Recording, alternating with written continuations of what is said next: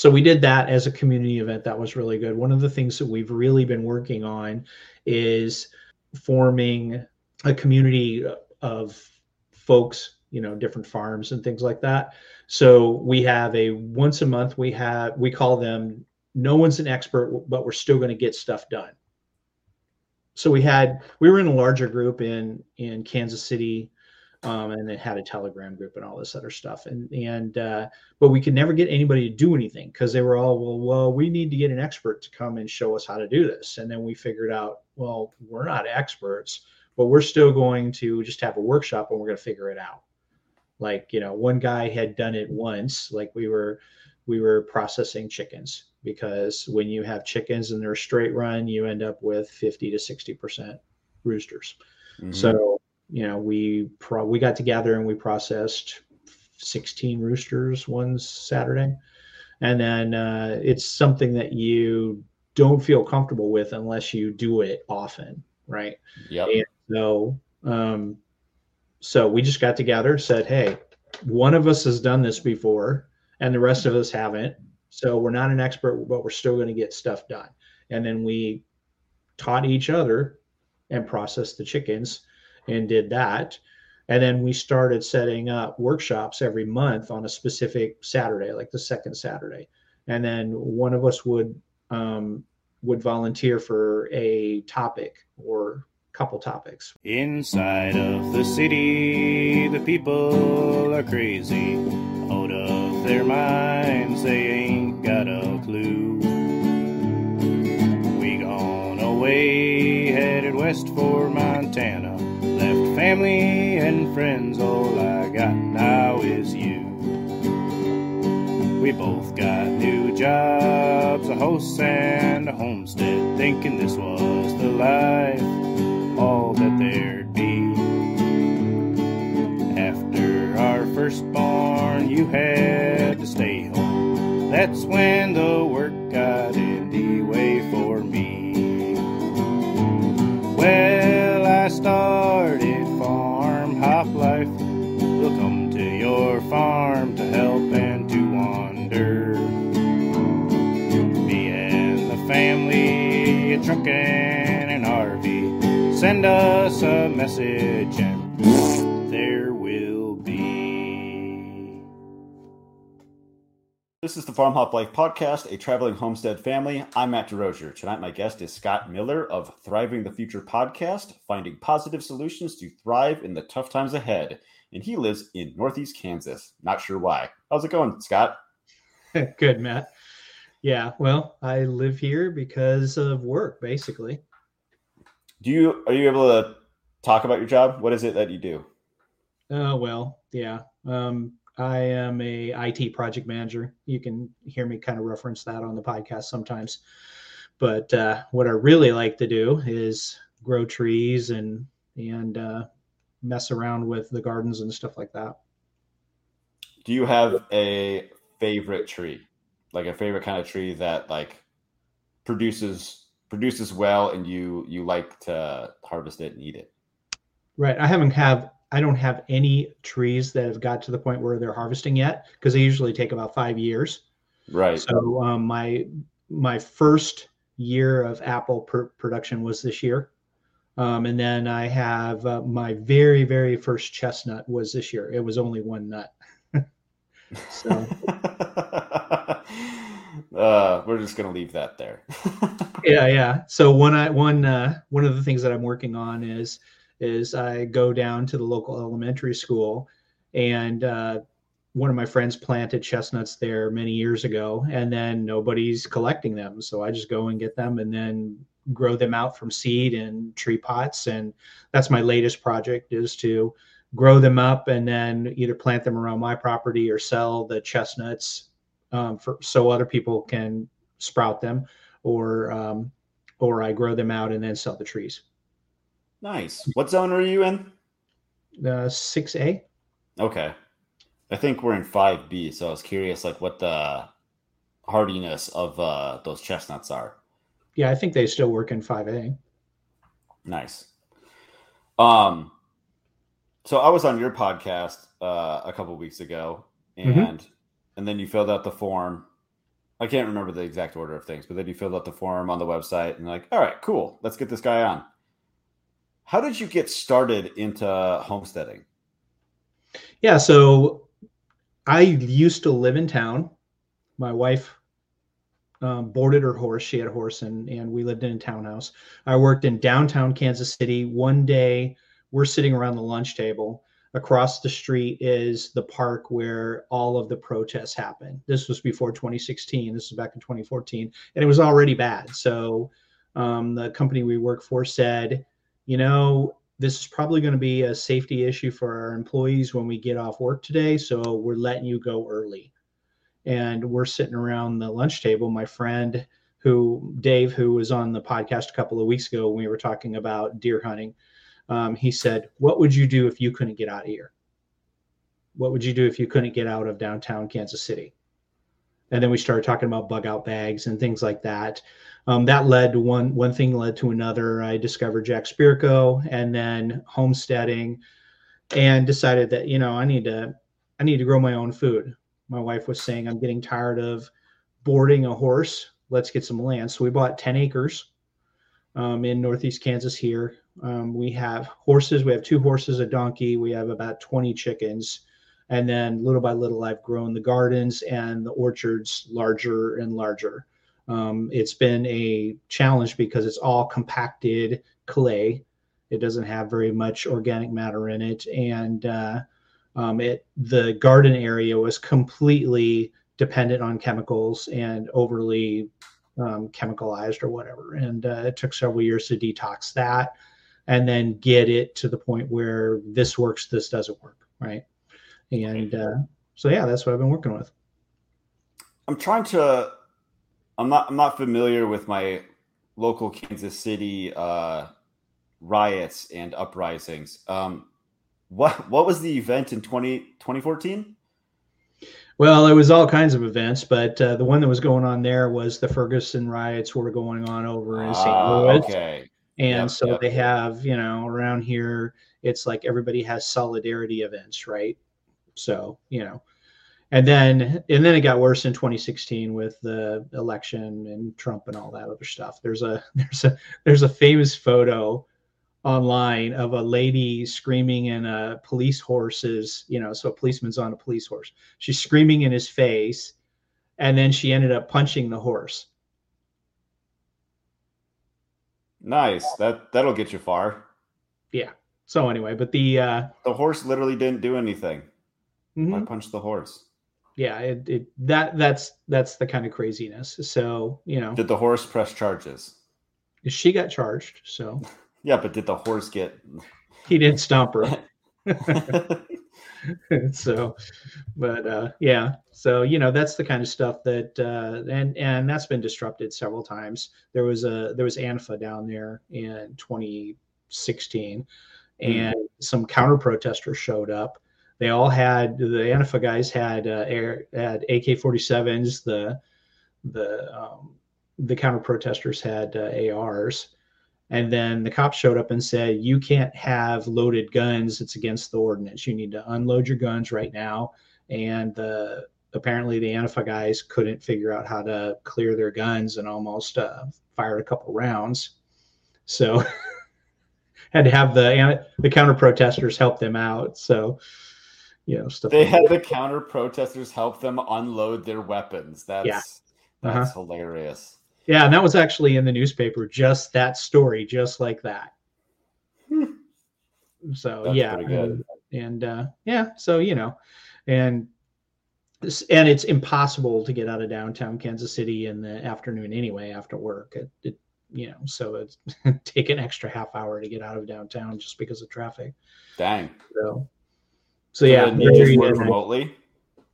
Yeah, so since COVID, I got a different job with a company from the East Coast that I can work remotely 100% of the time.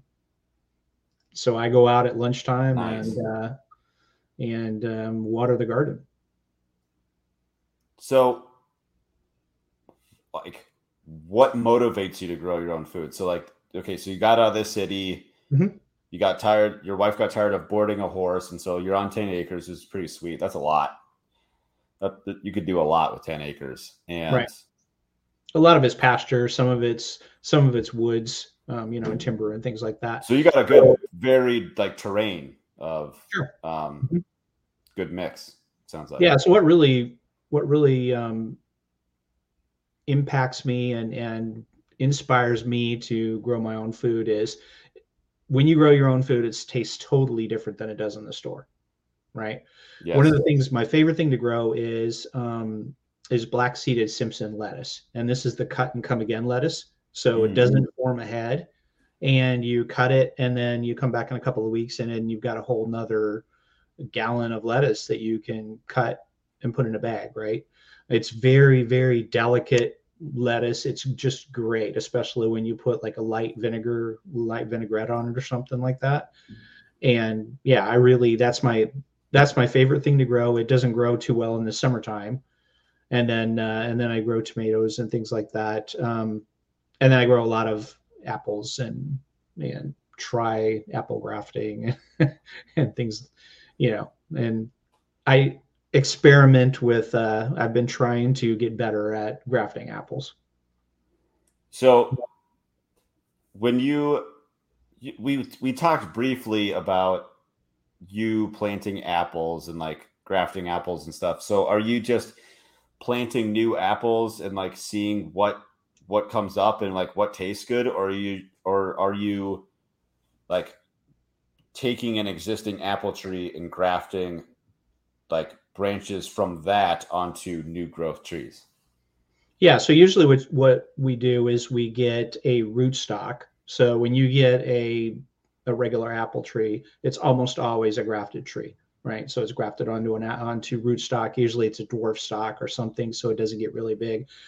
So I get the rootstock separate, and I get the whatever variety of apples I have. My favorite right now is red cinnamon, and it actually has cinnamon, like red, cinnamon candy overtones, right? And Really? yeah, it's really, really good. So I get that from 39th Parallel Nursery, which is down the street from me. And so I take those, I graft that on, and then grow it out for a year, and then move it somewhere else, right? And then transplant it. Another option is that I have one tree that is not resistant to cedar apple rust, so it has a hard time. So I cut off some of that and then graft other branches onto it. And then so you can technically have like 5 different apple trees types on one tree if you graft it onto an existing tree. I think I have seen, to take it to the extreme, right? Mm-hmm. There was like some tree that had like 40 different kinds of fruit on it or something like that. Sure. Mm-hmm. That is that's insane. Yeah. That one tree could do all that. I mean, obviously not like on its own. It would need a lot of monitoring and care. Sure. To be able to make that successful, but yeah, you can do that. So I haven't been very successful at grafting, but I've had several that. My main problem is that apple grafts and apple trees in general do not work with the stun method. The sheer total utter neglect, the method that Mark Shepard has, right? They need to be irrigated like crazy. They need to be fertilized like crazy. I usually put them sort of on the back 40 or something. And then I don't have water back there. So it's, a lot of them have failed. You have to water them a lot, and I don't always water them a lot. So, right. Last year, what I did was I hand dug swales and mounds. I went and used an A-frame, figured out where the contours were in a corner of my pasture, fenced it off, hand dug the swales with a broad fork, took the dirt, put it over into a mound, and then planted the apples into that. That seems to be doing very well, because then it's not so much dependent on me going out there and watering it. Right. The land has natural storage of water where Sure. it's needed. Yeah. Yeah, those have done really well, both last year and this year. So I've got some cider apples over there, and then I've got several of the red cinnamon and things like that, as well as chestnuts in that orchard. Nice. That's pretty sweet. Yeah. Wait, so why does it what motivates you about it? You just like it? You just like grafting apples and eating red cinnamon apples and Yeah. other fruits? Well, sure. So it's number one, it's resilience. Number two, it's I I like the challenge of trying to figure out whether I can do it and then getting it to work. And then, I want to have an apple tree there so I can buy the tree from 39th parallel, or I started just messing around and grafting it myself. Let's talk about some of the like methods or techniques that you use. So you already talked about swales, that you have swales on your property, and that works Sure. pretty well for irrigating your trees.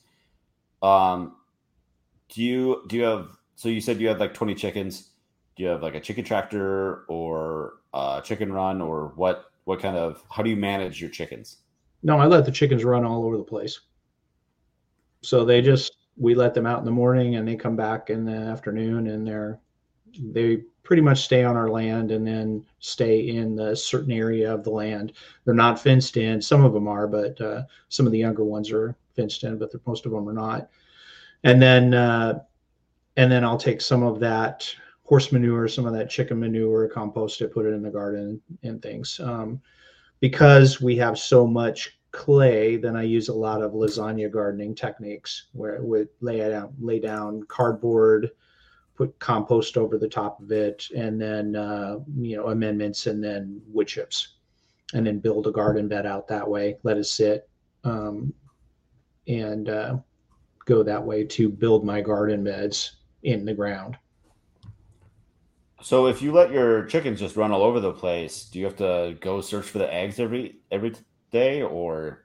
So most of the time they will lay them in the chicken house, or they'll lay them in the barn. Okay. Sometimes they get off and they start laying them somewhere else, but for the most part, that's the two places where they lay them. I let my chickens free range for like a couple weeks. Like we have a chicken run, and so I just like left the doors wide open, and they seemed happier, but they never laid in the same spot. I would I'd be like, what the heck? There's no eggs like anywhere. And so I went and searched like a little harder, and I found like a dozen eggs like laying in one spot. I'm like, all right, sweet. Got them there. And the next day, no eggs. Yep. So I just had to keep hunting. We have a lot of sage on the property. Sure. And so they just would find new spots to lay their eggs. And so it was, I didn't really care for that. I didn't really care for having to find, I know there's like little things you can do, like leave a fake egg in a certain spot. Right. And so that's usually where they'd lay. And I just didn't get there. Yeah. I use the fake egg thing. And then every once in a while, we'll find a clutch of eggs in the barn behind some hay that have been sitting there for a long time. And then you have to float them to see if they're still good. Sure. And, most of the time they are. They find different ways to go in the hay bales, and they lay in the hay bales over there in the barn and stuff like that. But for the most part, since we have fake eggs in the chicken house, they're going back there. Gotcha. Why do you have a donkey? Because somebody gave it to us for free. Sounds like a terrible free gift. Do you like it? Yeah, the donkey's awesome. So it's miniature donkey, so it's not full size, and it'll keep the dogs off the property. We have dogs on 3 sides of us. In fact, the dogs just some dogs came on the property a month ago and killed a bunch of chickens. It happened right outside my window. I was working. I didn't see it happen, but I didn't know which set of dogs it was. But the donkey will not put up with that. And so, and the donkey's kind of funny. So donkey's kind of funny. What's the donkey's name? Jenny. It's a girl donkey. So female donkeys are Jennies and male donkeys are Jacks. So she called it Jenny. That's funny. What other did you say you have other livestock other than the horses, the donkeys, and the chickens? Or is that it? Yeah, that's it. That's it. How about your garden? You said you have raised beds because you have the clay soil. What do you build the raised beds out of? Usually I build them out of just pine or whatever cedar from Home Depot. So I built a greenhouse out in the backyard out of old windows that the neighbor had donated, as well as some windows from the Restore, which is the recycle store that they have for Habitat for Humanity or whatever. Mm-hmm. So I got some of those. I built a greenhouse, and that has raised beds in it. I have some raised beds at different parts of the property. The main garden actually has in-ground beds. So I've built using lasagna gardening, I've built up the soil there, and it's pretty nice. Nice. I still have to add, it's pretty weak in phosphorus or whatever, and so I have to bring compost in quite a bit, at least once a year. What do you use for like soil tests to find out you're low in phosphorus? Because I've never done a soil test here. I haven't either. Oh, okay. It just some of the ways that things work. My friend Perpin said, "Oh, yeah, you've got a deficiency in phosphorus." So, and then I'll either go get some bone meal and mix that in, or something like that. Gotcha. You said that you use horse and chicken manure in your garden beds. Do you age it at all? Yeah. Both the chicken manure and the horse manure are too hot to use. The horse manure is too hot to use. I didn't know that. Yeah. So cow manure, horse manure, all those are too hot to use. You have to let them sit for almost a year. And rabbit manure is about the only thing that you can use immediately. And so I've used rabbit manure from family members and things that raised rabbits, but for the most part, it's mostly just chicken manure and horse manure. Gotcha. I just talked to a guy last week that he puts the chicken manure right on his plants. I know, I was shocked too, but it works for him, and I'm not sure how. So yeah, I burn things by doing that. So, another thing you really need to watch out for, especially around here, is all of the hay fields are sprayed with this stuff called Grazon, which is a herbicide, and it passes through the horse, it passes through the cow, and it's persistent for several years. So if you are on Craigslist or whatever, and then you get cow manure from Craigslist, then even if you compost it 2-3 years later can have persistent herbicide in it. And it works for some stuff, but like if you're growing beans, then it'll come up and because it's designed to kill the broadleaf stuff, just kill it right off. So I heard story after story about that this year alone, that hey, I got my compost from this company that they said that was for sure did use pesticides, herbicides, fungicides, whatever, and it we had a total crop failure. Nothing grew, and turns out that the place that their compost came from did end up having Grazon on it, and they were apologetic and blah blah blah. But it's I literally had zero harvest this year. Thanks. Yep. So I've had the same thing happen with municipal compost. So I have a couple of places in town, one in town, and then another place that's actually a organic garden center. And their compost comes from municipal sources. There's still too much, Roundup or whatever in it, and then because people are spraying Roundup on the dandelions, and then it ends up in there. And then I've had beans just up and die. They'll come up, they'll get about an inch tall, and then as soon as they start developing that second set of leaves, then they'll die. Wow. So yeah, it's a really big problem, and it's hard to find hay that isn't treated with the Grazon or some variant. So, so if I want to use my own horse's manure, then I have to Right. before I get the hay. So basically, if you're driving down the road and you see a hay field and it doesn't have weeds in it, it is sprayed. That's just the way it is. And then to make matters worse, north of us is a hay field and they spray that. I've got a buffer zone with trees, but sometimes if the wind's blowing right, it'll blow that over onto my land. If they're spraying on a certain day. Right. They'll say like, oh, if it's a high windy day, we won't spray. Like, no, yes, you will. You will totally spray because you just want to get the job done and go to the next Right. one. Sure. Don't lie. And a nice windy day, they may say, okay, I don't want it blowing this way, but I don't have a problem with it blowing on your place, And another thing that's a really big problem around here is there is a soybean herbicide that's sprayed that can actually, under certain circumstances, when it gets hot, it can bubble up or turns into a cloud that comes off the field and then can drift onto your field. What? Yeah. So it's a real big problem in Missouri and Arkansas, which isn't too terribly far from here. And it's really used a lot in Missouri. And I think Arkansas tried to stop its use, but yeah. And it's it'll just turn into a cloud and under certain heat conditions and then drift onto your land. So it's like a toxic fog or something. I don't know. It's so yeah, weird. pretty much. Yeah. So I don't have any soybean around me. I have corn around me, and then I have hay to the north of me. But I don't have anything that'll directly drift onto my land.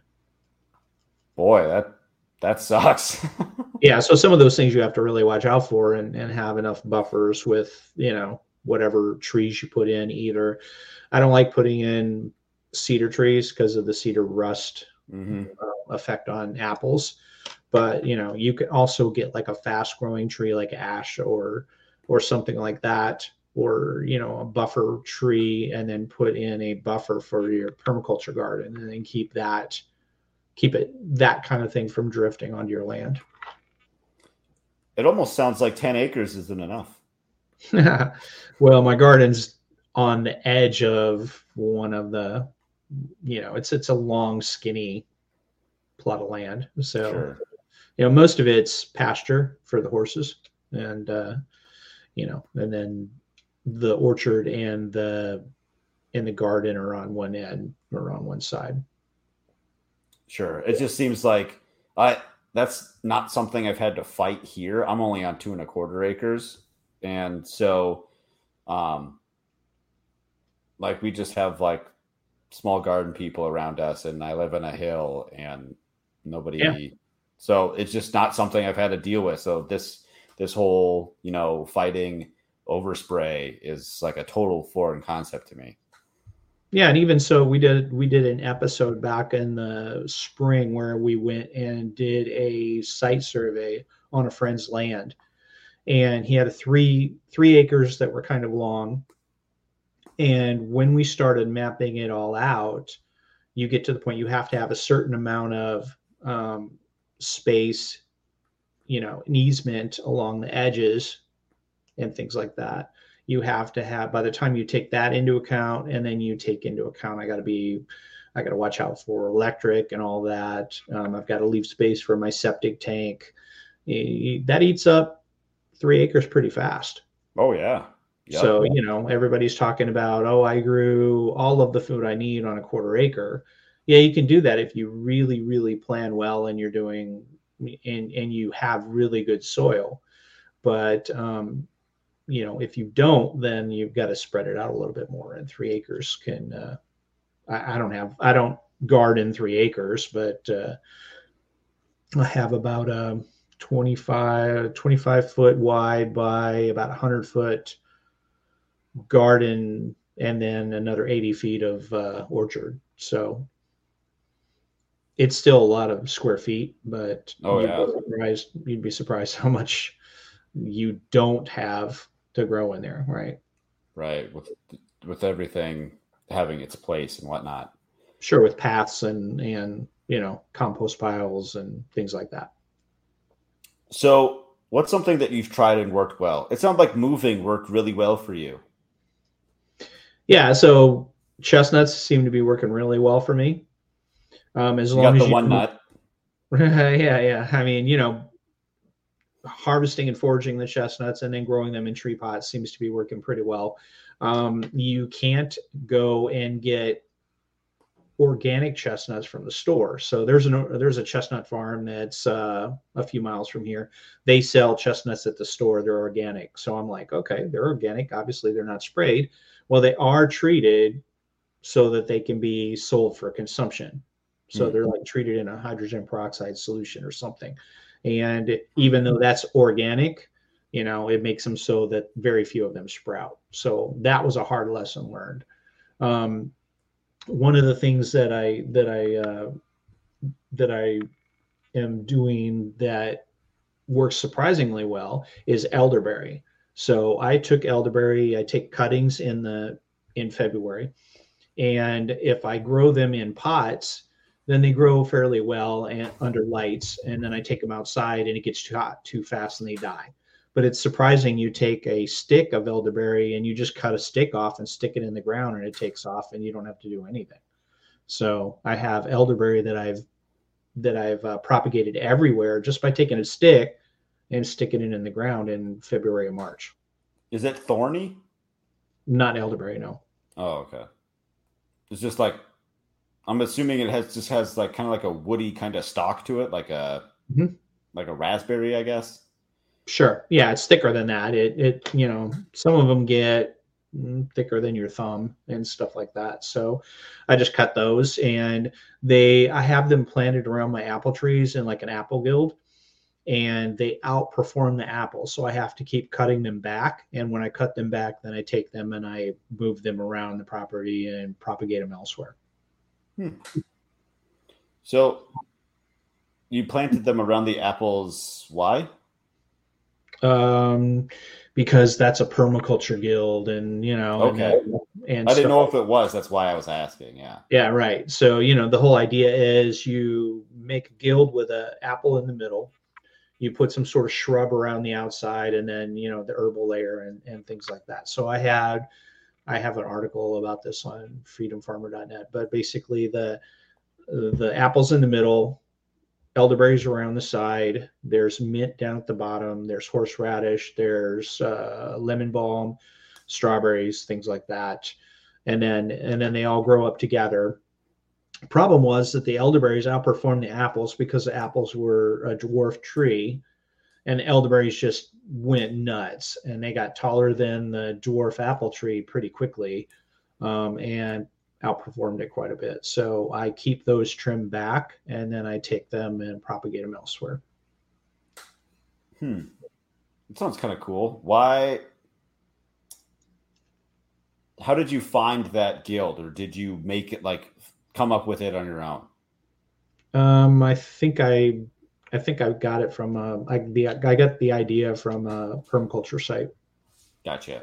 So I use the elderberries for medicinal, for colds during the winter time, and I also make elderberry wine out of it.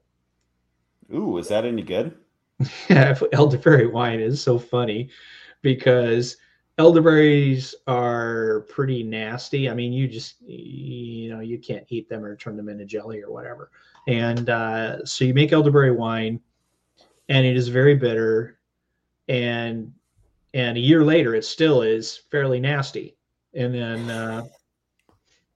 and then you let it. I was like, I can't understand why I would even want this. And then I let some sit for another year, and then all of a sudden at 2 years, it's good.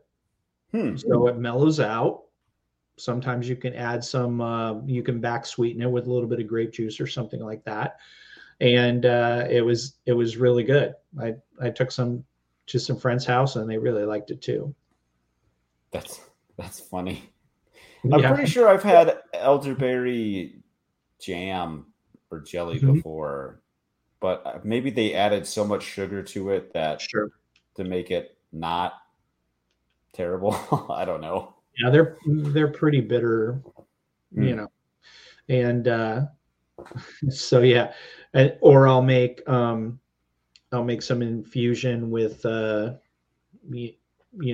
vodka for cough syrup, basically for the wintertime. Gotcha. That's a good idea. Yeah, and then so you make elderberry syrup.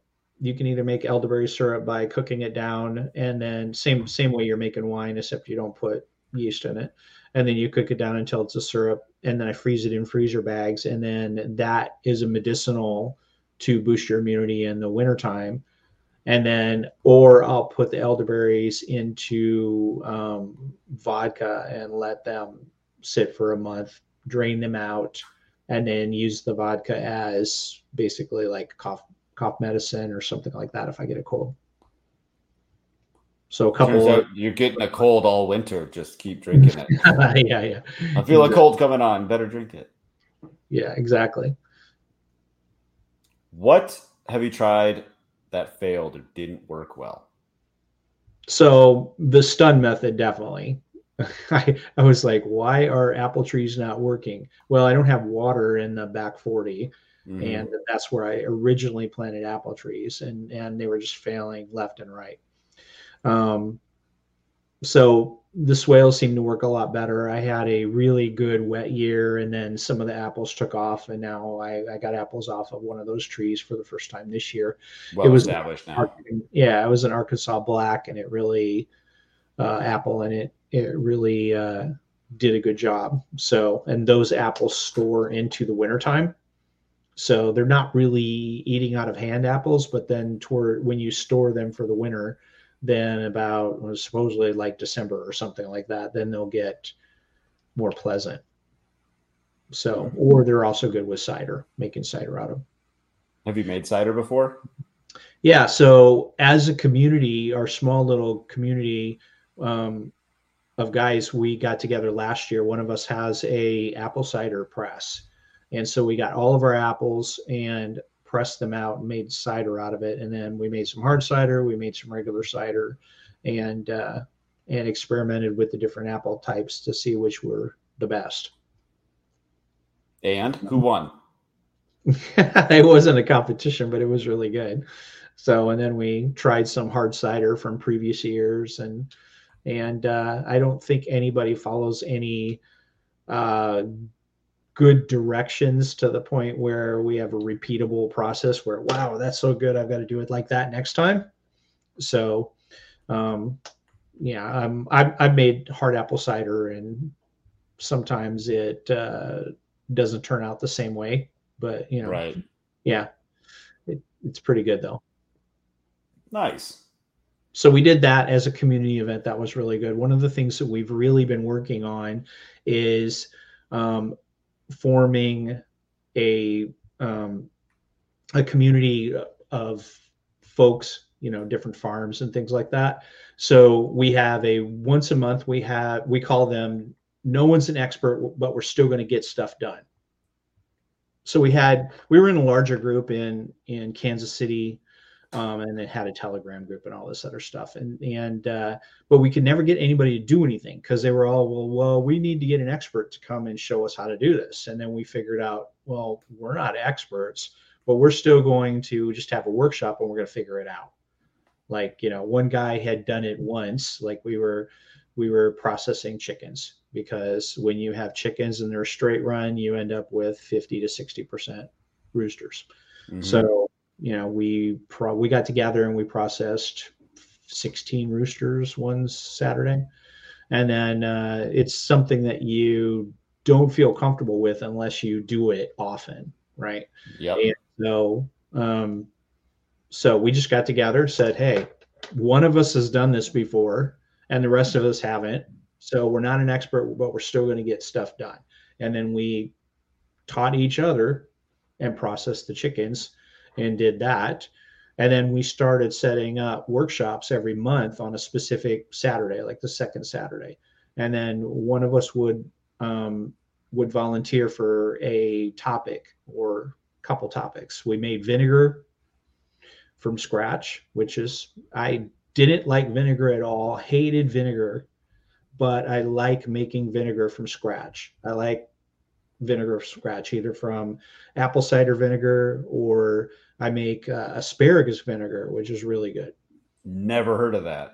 Yeah, so basically you take asparagus, you put it in the NutriBullet, grind it up, drain it out or strain it out, and then take the juice and then add honey to it, sugar to it, whatever, and yeast. Turn it in, just like you're fermenting it if you were going to make wine or something.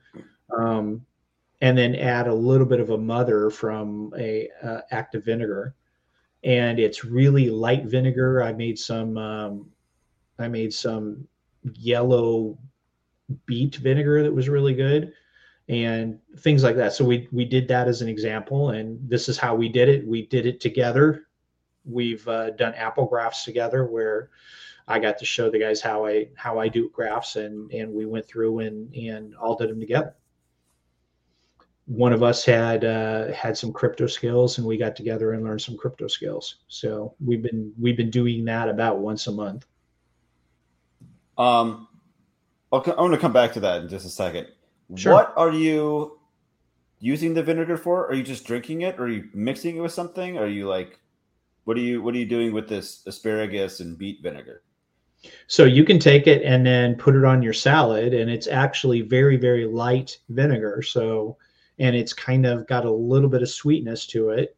So it's not nasty. Most vinegar that you buy at the store is made from it's not made from organic sources, right? Most of the white vinegar you buy at the store is made out of wood, cellulose for the most part. And most of the apple cider vinegar is just too strong. I don't like it. But if you make apple scrap vinegar or something like that, you can make vinegar out of your scraps. I've made these other ones, and then they're lighter. You can control how much yeast you have in them or whatever. And I like to use honey instead of sugar for the fermentation. So they were lighter. They had just a little bit of sweetness to them. That both the beet vinegar and the asparagus vinegar can be used like a vinaigrette. And then I just put an article on Thriving the Future. It's about 2 weeks old. It's called Switchel and what do they got? Yeah, they're basically vinegar drinks. So basically you take the vinegar and you can mix it with mixed drinks. You can mix it with soda water, with ginger, with cayenne or whatever else. And that's how people used to drink their drinks back 100 years ago. They were called Switchels. Weird. Yeah, so it's kind of neat. I hated vinegar, but I like making homemade vinegar. Yeah, and that probably pairs pretty nicely with that lettuce that you grow. Yeah, definitely. Yeah, especially that homegrown lettuce, homemade vinegar. Right, and the lettuce are just really, really small pieces instead of being like a big head of lettuce. So it's really good to mix in with that kind of lettuce.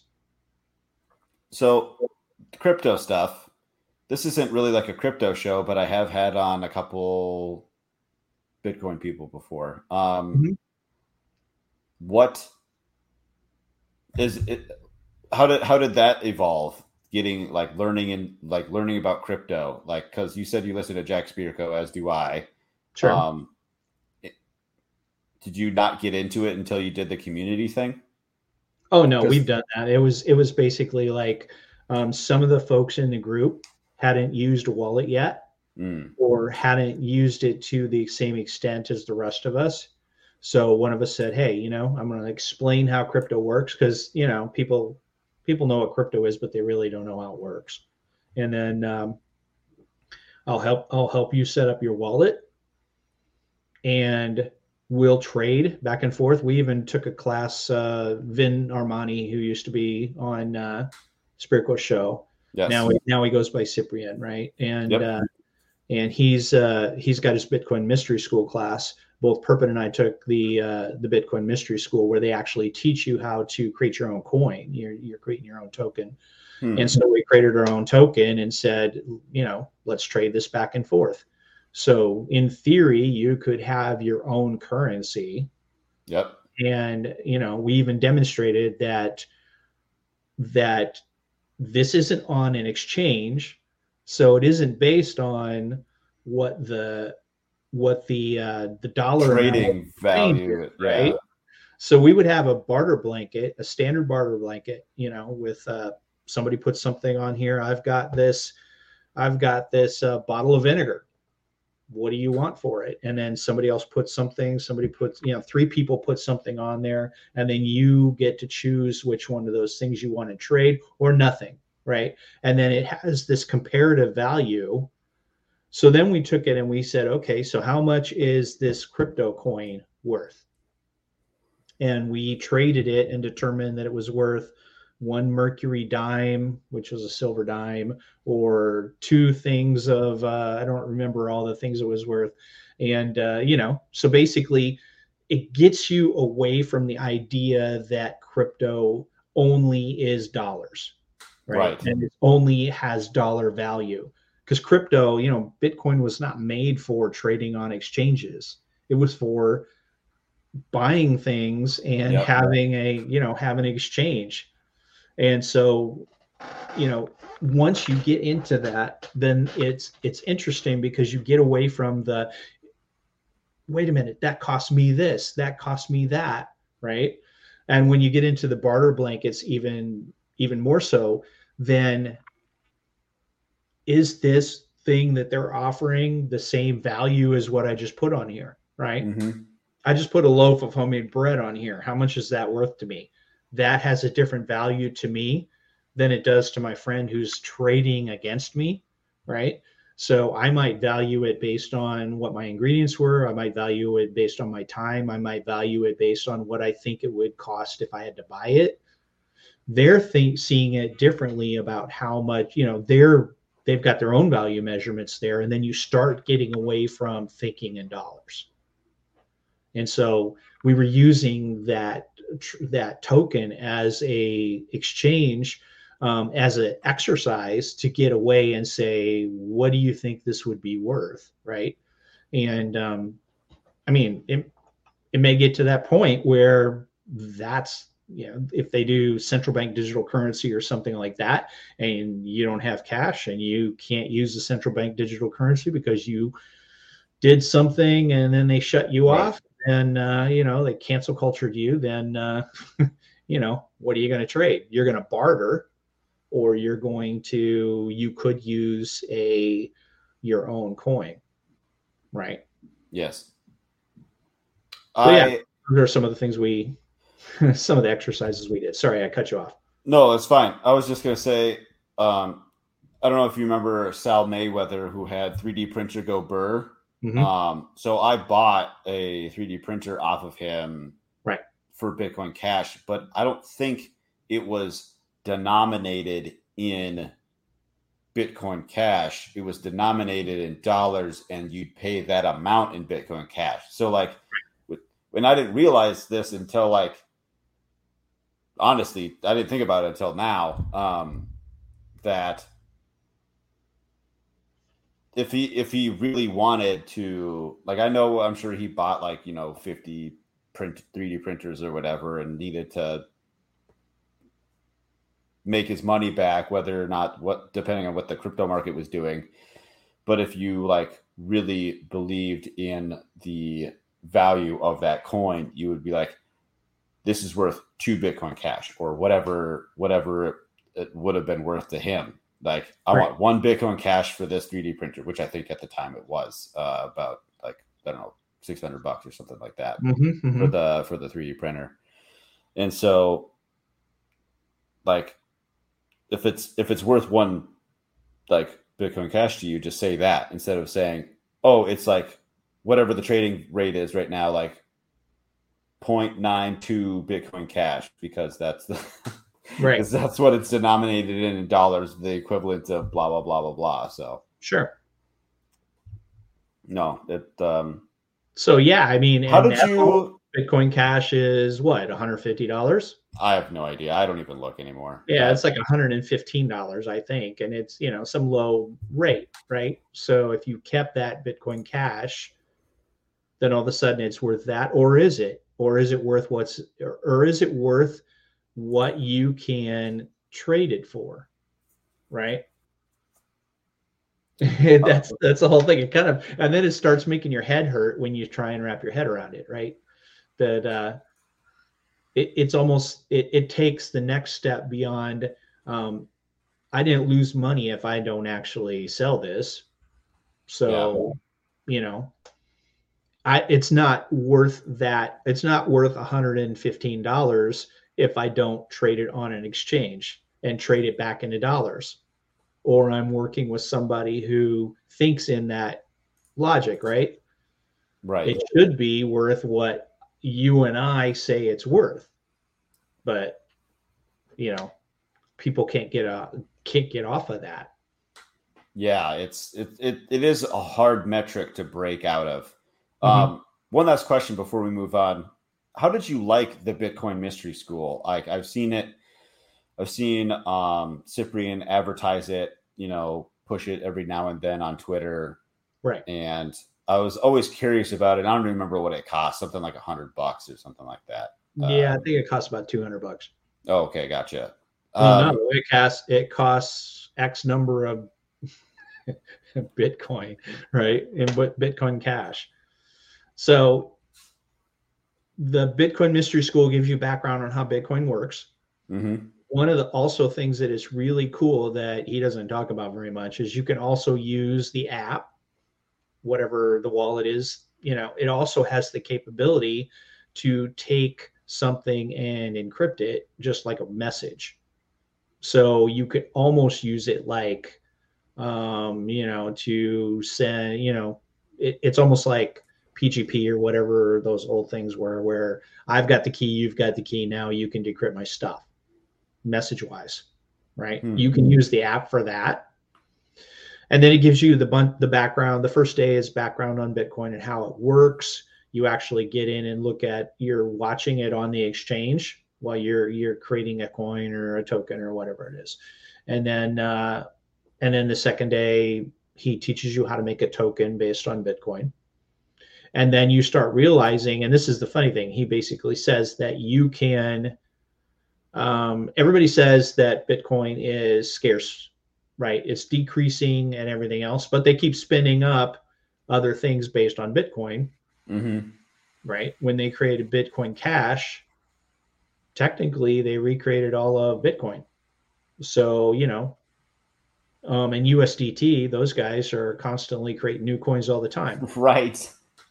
So they're creating new coins out of thin air. And that was that was one of the mind-blowing lessons, is that, for the most part, it's only worth what you think it's worth. Sure.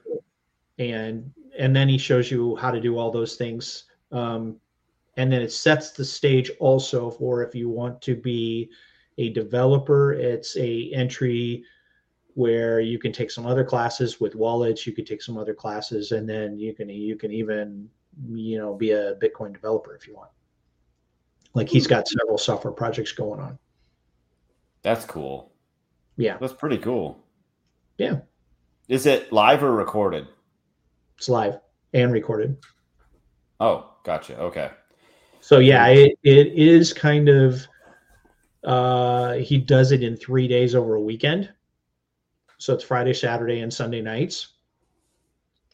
And one of them was like in Sunday afternoon or something like that. So, I mean, you have to. Sounds cram-packed in 3 days. Yeah, it's not bad. I think it's 2-hour sessions each time. Oh, okay. That isn't bad. Yeah, it's not bad. So, and it's not a lot of homework or anything like that. And, it was pretty straightforward. And yeah, it was pretty cool.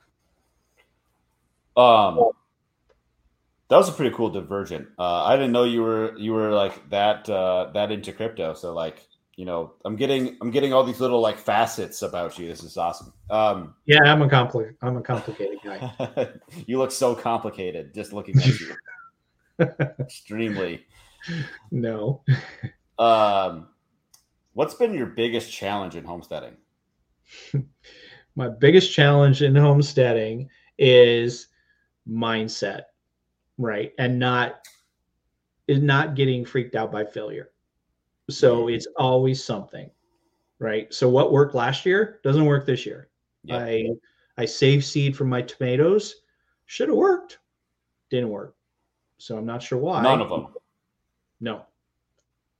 I mean, they sprouted, they grew, they never, some of it had to do with the environment this year, right? So we got very little rain.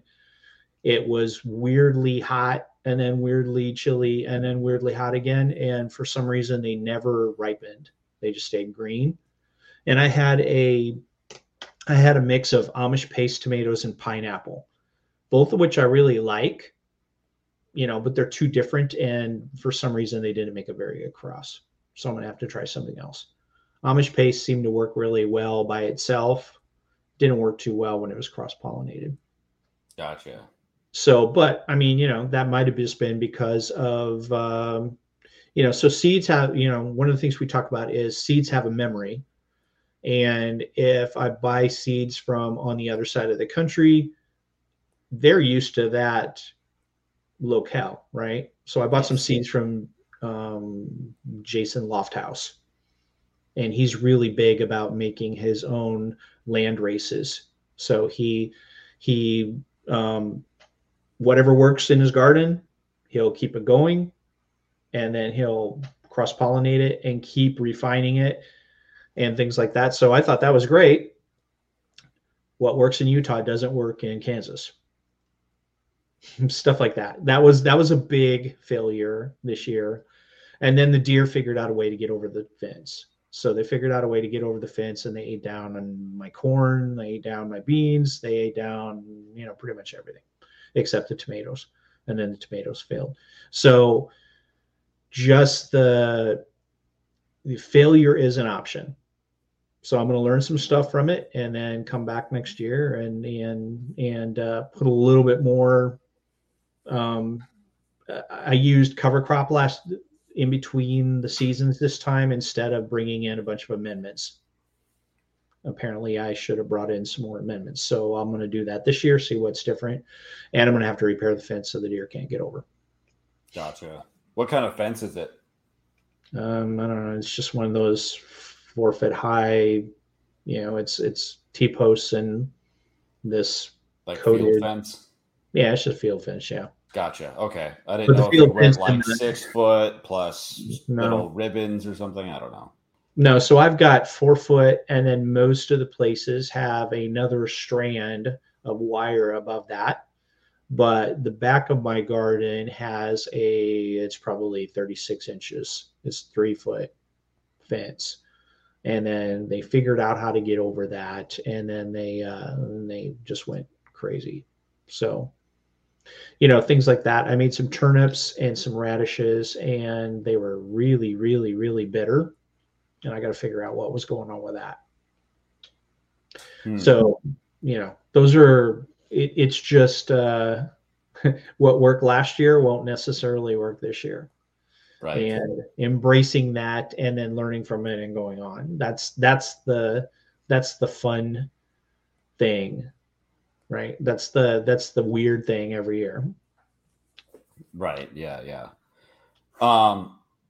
What's the best part about homesteading? Having your own food, walking outside, and watering my garden at lunchtime. That would be pretty nice to be able to do that. And the Kansas sunsets are pretty amazing. So the sunset tonight was really nice. What time did it set? At like 6:15? No, I think it's about 6:45 right now. No, it wasn't too far off. Yeah. So it's 6:45, and then we got 1 week until not this weekend, but the next weekend will be daylight savings time. Right. So sun comes up Dumbest thing ever. Yeah, sun comes up at 7:45 Central and goes down at 6:45 Central, 6:40 somewhere on there, and then it'll go back, and then it'll proceed until it's like 5 o'clock in the afternoon. We've touched on this here and there throughout this interview, but how do you get over not being an expert in something? Well, most of the people who are experts, self-proclaimed experts, or they're experts somewhere else. So, Mhm. it's one of the things, it's like what works for Mark Shepard as an expert in Wisconsin doesn't work for me here in Kansas. So him being an expert is nice, but I got to figure out how to make it work here. Are It's you like an expert on your 10 acres? I am a above average amateur on my 10 acres. There you go. Yeah, when I first started listening to Jack Spirko, I was under the impression, just because everything they were talking about made it sound like you would get to Xanadu and you would get to the point where you would have no weeds and no bugs. I mean, literally. And so I called in on one of those call-in show days, and I said, "So what's the deal here? It makes it sound like you're going to get to the point where you have no weeds and no bugs." And and then he set me straight. That's not how it works. So That's all he said. yeah, he was actually pretty nice. I mean, basically, yeah, I completely misunderstood. But, I mean, if you're starting out, that's sort of the way it sounded. I mean, Yeah. to the point of being almost, I like Jack, so I'm not going to say anything about that. But, it almost sounded too confident. You know what I mean? And I was like, I am not seeing this at all. I can't imagine this being like this at all. And half of it is being able to take, like we were talking about when you were on my show, was that it doesn't rain at all during we don't get April showers bring May flowers. Yep. It doesn't rain in April, and then all of a sudden it rains a lot in May and June, and then in July we don't get very much rain, but then we'll get 2 inches at a time, 5 inches at a time sometimes. And and so it's dry 5 inches at a time. That's where the swale type things come in really handy. Yeah. But at times it almost is Texas like, where you can't get anything to. We've got 2 seasons where I can get two growing seasons, but it's hard to get things to sprout in July for that second season, because they won't germinate. Right. Yeah, I think we also talked about how dry it is at my place too. That I'm like, I just need to do swales, and I've had analysis paralysis about it. And you're like, just do it. Yeah, and then people are like, well, I don't have a tractor, or I don't have a backhoe, or I don't want to rent this or do that. Okay, well, I hand dug them over 2 months, right? And they're not great, they're not wide, but they work. I'm starting to realize that you know what, just like shoot your shot and like just go for it, even if it's not perfect. Because if I did swales, let's say like last year, I'd have all that like we're like you, we went a couple months without rain here. Right. Things were like stupid dry. Mm-hmm. And I would have had all that. I don't know how long it would have lasted, but I would have had a lot more moisture in the ground that I do now. So sure, yeah. A lot of it is just figuring out what works on your land, and then becoming an expert, air quotes, on your own land, and not letting it worry you, and then getting stuff done anyway. Right. It's just like we were talking about workshops. I didn't know how to sharpen a chainsaw, so we had a wood cutting day over at a friend's house the last couple weekends, and I took my chainsaw over there, and he showed me how to sharpen it. And then I went to go use it, and it still wasn't cutting through. And he said, "Yeah, you wore your chain out. You should have changed your chain." Like halfway through the last time you did some work with it. So, and so I mean, it's learning the new things, and I'm not an expert, but I'm still going to get stuff done. I'm not an expert, but we're going to learn it together. I'm not an expert, but we're going to build community while we're doing it, right? I was gonna ask. That ties in pretty nice to the next question. So, like, how do you learn new skills? Is it through your workshops in your community? Yeah, and then also, online, and then just trying it. So there's a lot of, hey, they did this. I wonder if I can do that. The Mark Shepard thing. We talked a little bit about Ben Falk, right? His book says he grows rice. Well, the book doesn't mention that he gave up on growing rice because the birds were descending, things like that. But I could take a little bit here, I could take a little bit there, I can try and get it to work, and then keep track of what happens and what doesn't. I've got a spreadsheet that I keep every year about everything that I plant. I wasn't very good on that this year, but I keep track of when my first and last frost date is, and and things like that. What I planted, what worked and what didn't. I actually planted this on this date, and then I harvested on this date. And it's a pretty extensive spreadsheet. I get like hundreds of rows in there by the time I get to June. And then 1/3 of it fails, maybe more sometimes. I think pretty much every tree I grafted this year failed except for a handful. So it was just a weird year. It is a weird year. What's the next thing you're planning to learn at the workshop? Like, you guys like have a schedule or something? Like, hey, this month we're doing this, and next month we're doing that. Yeah, we don't have that planned out for the next couple months, mainly because we start getting into the holidays, right? So, yeah, I'm not sure what we have scheduled next, but one of us will step up and do it. We went and looked at our friend's worm farm. We went and looked at how he was screening out compost and things like that. He's kind of a compost junkie. And he takes it so far as he's like screening it out and then separating it into different, consistencies or something like that. So, we went and looked at that. That was kind of interesting. And then, how do you homestead in the city? How's that different than what I'm doing? We take garden tours at each other's places. Right now, we don't usually do a lot in between now and February, and then we start doing the inside things like the crypto. That makes sense. Yeah. January, February, we'll have the sessions where we're inside and we're doing that. I think we had a solar workshop when it was really, really hot in the summertime.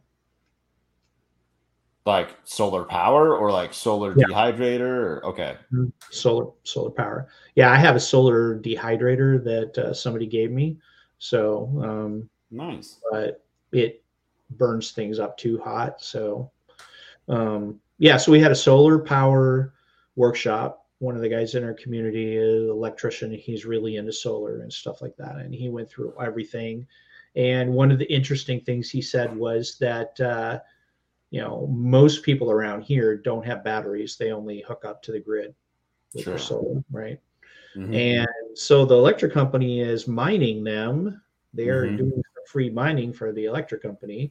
And the electric company pretty much across America is decreasing the amount of that they are paying to buy back your electricity, right? In California, it's like 30-1. Yep.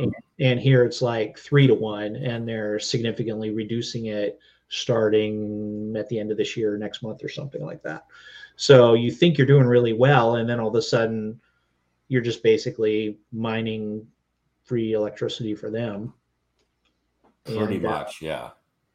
Yeah, and there's a lot of problems with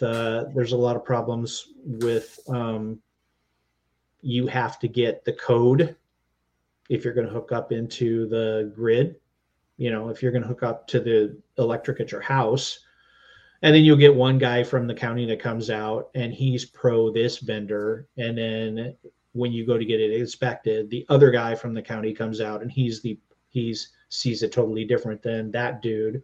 And then you've got these mismatches. That was one of the things we found out. Wow. Yeah. Stupid, small bureaucratic Government has Brr, spent. brr, brr, brr. Yep. Did you catch my interview with Brian Harrington at all? I listened to a little bit of it. Yeah. He gets into, so he's in California and he has solar, Right. and he's like, yeah, I'm gonna get my money's worth and put up a like Bitcoin miner in my garage, Mhm. and Yeah, I remember that. whatever. Yeah, so he's whatever the input is of the solar, and he already knows pretty close like what his house is going to use, and he just like sets that number. I'm going to take the difference, put that towards the Bitcoin miner, and once that allotted energy is like done, well, then the Bitcoin miner shuts off. Essentially is how he's doing it. And Wow. so yeah, so he's not going over, like he's not drawing power from the Right. grid to run his Bitcoin miner. So Mhm. he's like, that's been how he's doing it. Like, that makes sense to me. Sure. So, Yeah, and I don't know that's how cool. it works where if you're drawing off, right? So say you generate, I don't know, 2000 watts or something. I don't know what the numbers are, right? And then you use 2000 watts, whether there's anything that goes on with the electric company at all, or if they just get your surplus, or how that works. I that's unclear to me, but it's there's a lot of people that are basically paying on their system, and then they're breaking even or they're in the hole a little bit, right? Yep. Right. Wrapping up here. Okay. What would you tell people that want to get started? Well, get ready for the highest highs and the lowest lows, right? So I'm sitting here 2 weeks ago, and there's dogs chewing on my rooster outside my window, and I didn't see it, right? So rooster put up a very valiant effort defending the hens, and I like that rooster, but we had to go and get another rooster. So yeah, you have to get used to success and failure and then learn from it and go on.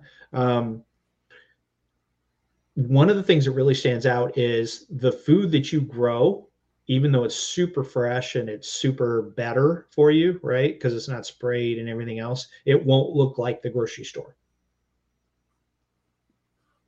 That's a good point to make. Like, it's going to be ugly.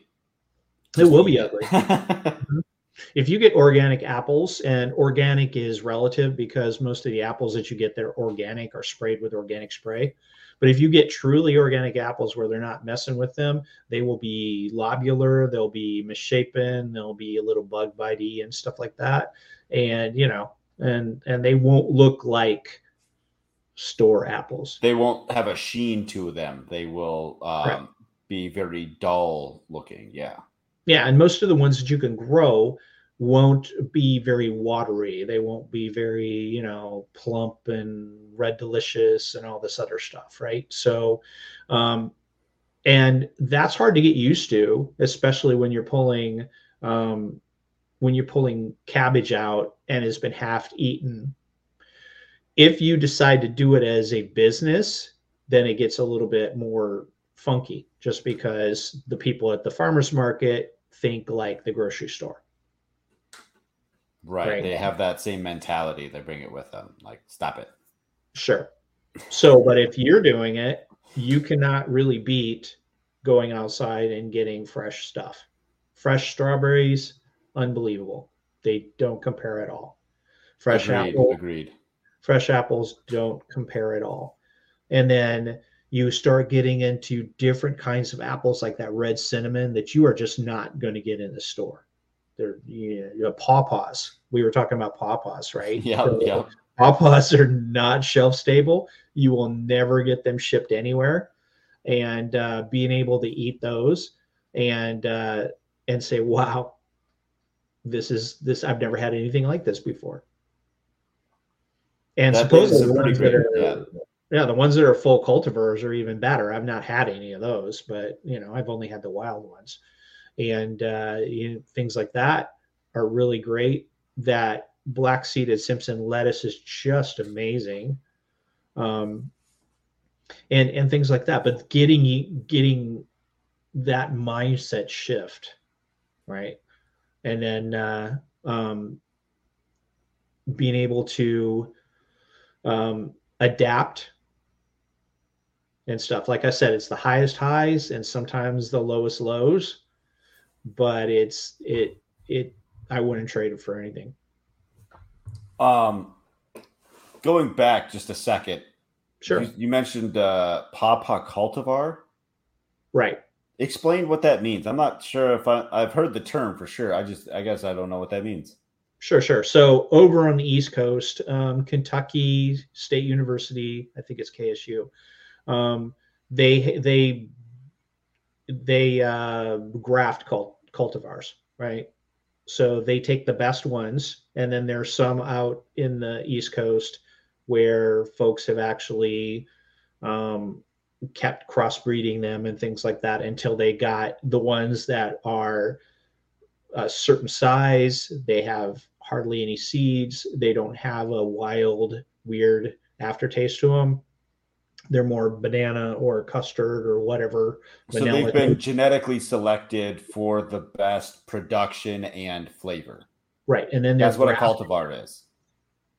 Yeah. And then they're grafting them. And one of the things that I failed miserably on is when you look at them online, they're growing those out in fields, but pawpaws don't grow out in fields around here. They grow down by the creek. So I planted mine out in the field and they died. And so if I plant them in a swale. Yeah, exactly. But even then, they've got to they're an understory at the creek tree. So even if I plant them in a swale, unless they have something over them, they just burn up. So, but if I put them under some overstory in a wet part of the homestead, then they seem to do okay. They're still not really fast. I mean, I have some I planted 5 years ago and they're pretty wimpy, but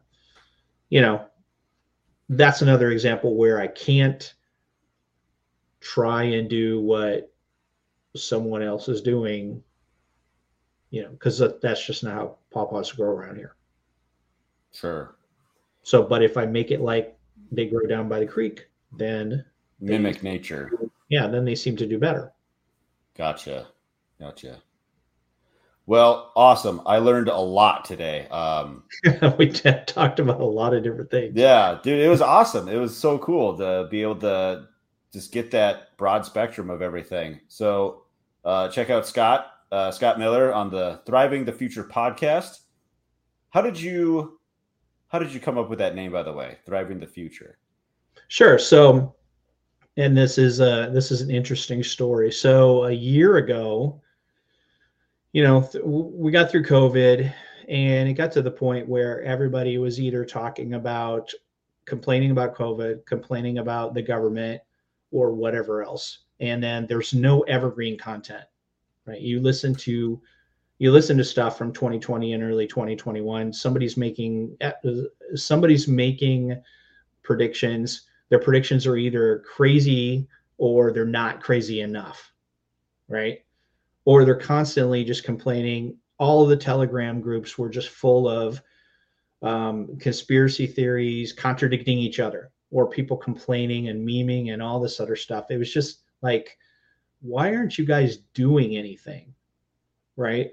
And they've actually shown that people are getting their dopamine hit by doing those things. They think they're doing something. They think they're making a difference. They think they're influencing. They're not doing anything. So my friend Perpin and I were driving back and forth to different events, like our workshops and things like that. They're about a half an hour away.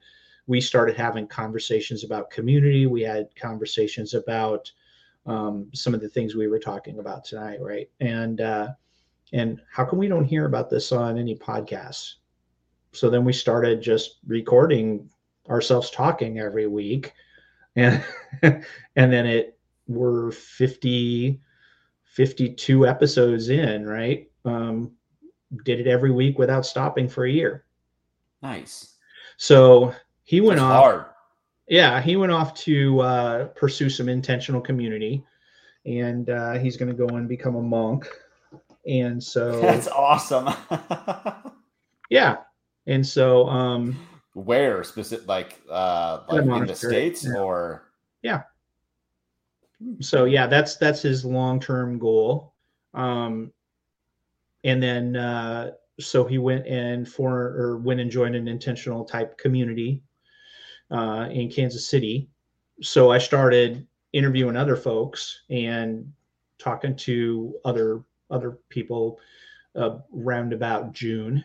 And so rebooted the podcast, and we're still going. And Perpin joins me this week. He's on the podcast, so we're talking about how his intentional community is going. And then we started talking about worldview and mindset, and we talked about the militia guys trying to crash our Telegram group, which was a great story.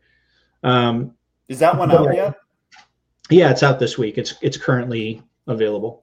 Gotcha. Okay, I'll have to go check that. My Fountain app doesn't tell me, I have to go. It doesn't form in my episodes. I have to go to the specific show and then refresh the feed and then find I don't know. It's dumb. I like it, but it's got some kinks to work out, I guess. Right. So that's on thrivingthefuture.com. And also on your favorite podcast apps, on Apple, Stitcher, Spotify, all those. And this week's episode, Perpin and I talk about his intentional community, what his values are in community, and then we talk about worldview versus mindset, and then we talk about how close do you have to be on worldview to effectively be a community with other people. Right. Sure. Not a community living all together in a commune or things like that.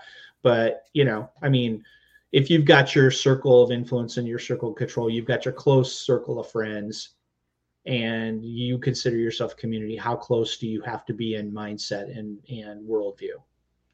And one of the examples we had was that for some reason, we were in this larger group in Kansas City, and we were in a Telegram group.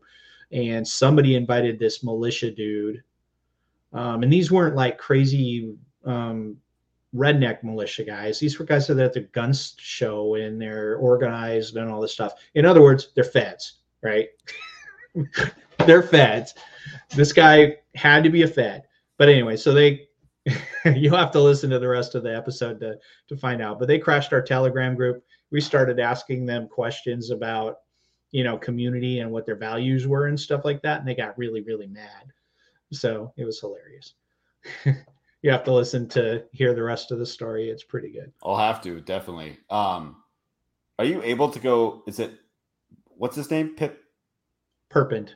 Perpend. Yeah, like perpendicular. That's his name's David, but Perpend's his nickname. Okay. Are you able to go visit his community and see what he does and garden? And I'm assuming the monks have a garden and stuff. Yeah, so he hasn't gone to the monastery yet. That's a longer term.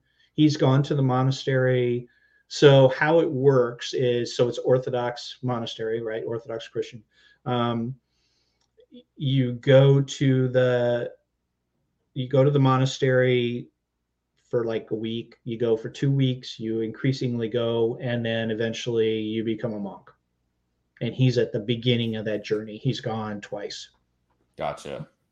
So, but he's living around a bunch of Orthodox Christians who are forming an intentional type community over in Kansas City.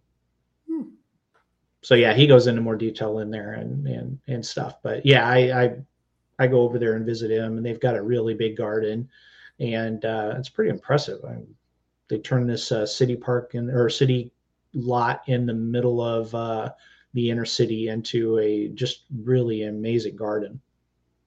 That's cool. I wonder if they have pictures or videos or something like that of it somewhere. Yeah, it's George Washington Carver Garden or something like that. So gotcha. Okay. Yeah, I could find it, and I'll send you the link. That'd be great. Well, hey man, I appreciate you coming on my show and schooling me on a bunch of stuff. I learned a lot. It was fun. We'll thanks for having me. I appreciate it. Yeah, you're welcome. That was a fun and informative talk with Scott. See, this is why I do this. I can ask all my questions to everyday people, find out more about them, and learn a lot. I hope you all learned something too. Thanks for watching, everyone. Leave a comment, like, subscribe, and most importantly, share this video. We are on Fountain.fm podcast player and, all the other ones. But, you should try out Fountain. It's cool. You can go to farmhoplife.com, see what we're all about, sign up for our email list and Telegram channel there to be notified when new videos, interviews, and podcasts are available. We are on YouTube, Twitter, Instagram, TikTok, MeWe, and Float. Email me anytime, matt@farmhoplife.com. Go to farmhoplife.com/20x23 to learn more about our 20 by 23 project where we're going to be visiting 20 homesteads in the year 23. Help them out. Everyone needs a hand. I'm always looking for new people to interview if you want to come on to talk about homesteading, farming, food security, homeschooling, regenerative agriculture, alternative building methods. Go to farmhoplife.com/guest. Go feed yourself. Inside of the city, the people are crazy, out of their minds, they ain't got a clue.